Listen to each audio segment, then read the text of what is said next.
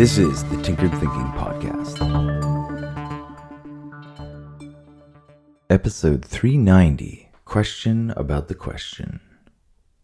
A surprisingly difficult question to answer is, what is a question? We encounter them every day. We form and use them every day. But when asked to define question, most people are apt to pause. For those who do not have a ready definition, the mind seems to break due to a kind of infinite loop. What is a question is itself a question, which is a question about a question, which ultimately references all questions, and hence the recursiveness that ensues, which can turn this ponderance into a bit of a Zen koan.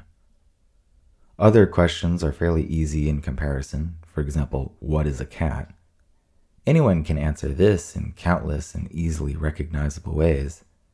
So here we have an initial way of differentiating at least two types of questions: those to which the answer is readily available, and those questions that make us feel stumped. The first point to make is that questions to which we have ready answers are no longer really questions for us. A child might ask, what is a particle accelerator? And for the child, this is a genuine question. But for anyone who knows what a particle accelerator is, this is merely a request to copy and paste some information. Note for a quick moment the wording.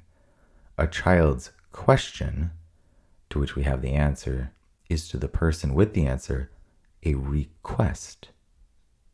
The main root of both of these words is the key to answering that pesky query, what is a question? The answer lies in lopping off the last three letters of the word question in order to get the word quest. Quest is quaintly defined as a long or arduous search for something.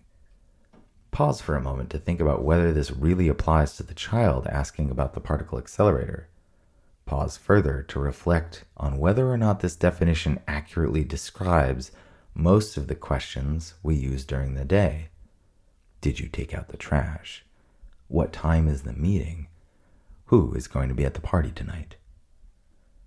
These are more requests for information than they are long and arduous searches for something.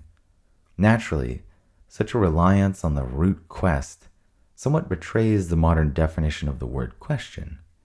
It is a tenet of this framework, however, that the current modern definitions of words are experiments in variation, like someone trying a new profession to see how they like it. Words are constantly shifting, morphing, and touching new semantic territory. But the history of a word often points to the reason for its existence, and this teleological core often casts the modern definition in a fuller context. The difference is like that of a general who can see the whole battlefield, as opposed to the sniper who is so concentrated she fails to notice the enemy sneaking up from behind. Narrow definitions that fail to pay tribute to the context created by the word's history can fail us in the same way the sniper is defeated. To elucidate this point further, we can simply ask a question. Which kind of question is generally more valuable?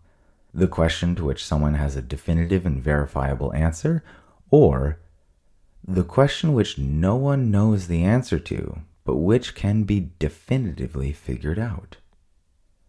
A couple real-world examples help clarify this juxtaposition. Compare these two questions. Did you take out the trash? And will this business idea make money? These comparisons seek merely to underscore the difference between a valuable question and a question that is merely a request for information. While much of the modern world could benefit from increasing the efficiency of such request questions, an effort to which Google has spearheaded with unparalleled success, it's the answerable questions that we haven't yet figured out that are of the greatest potential value. At this point, we arrive at a working definition of the word question and an answer to that pesky query.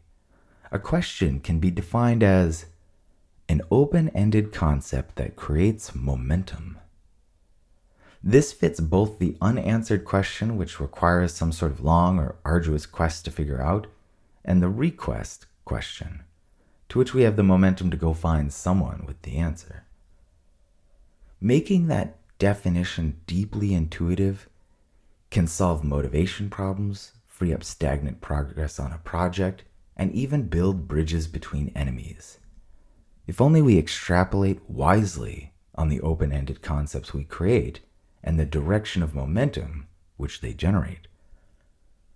The next question of greatest utility that can propel us in a useful direction is simply, are you asking yourself the right questions? This is the Tinkered Thinking Podcast. Thank you so much for listening. If you find the Tinkered Thinking Podcast valuable, there are many ways you can support it. You can review it on iTunes, you can share it on social media with your friends, you can blog about it or discuss it on your own podcast, or you can support it directly, and you can do this on the support page at tinkeredthinking.com.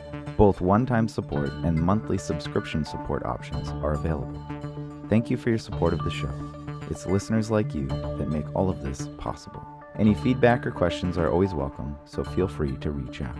And until tomorrow, remember to be careful about the context.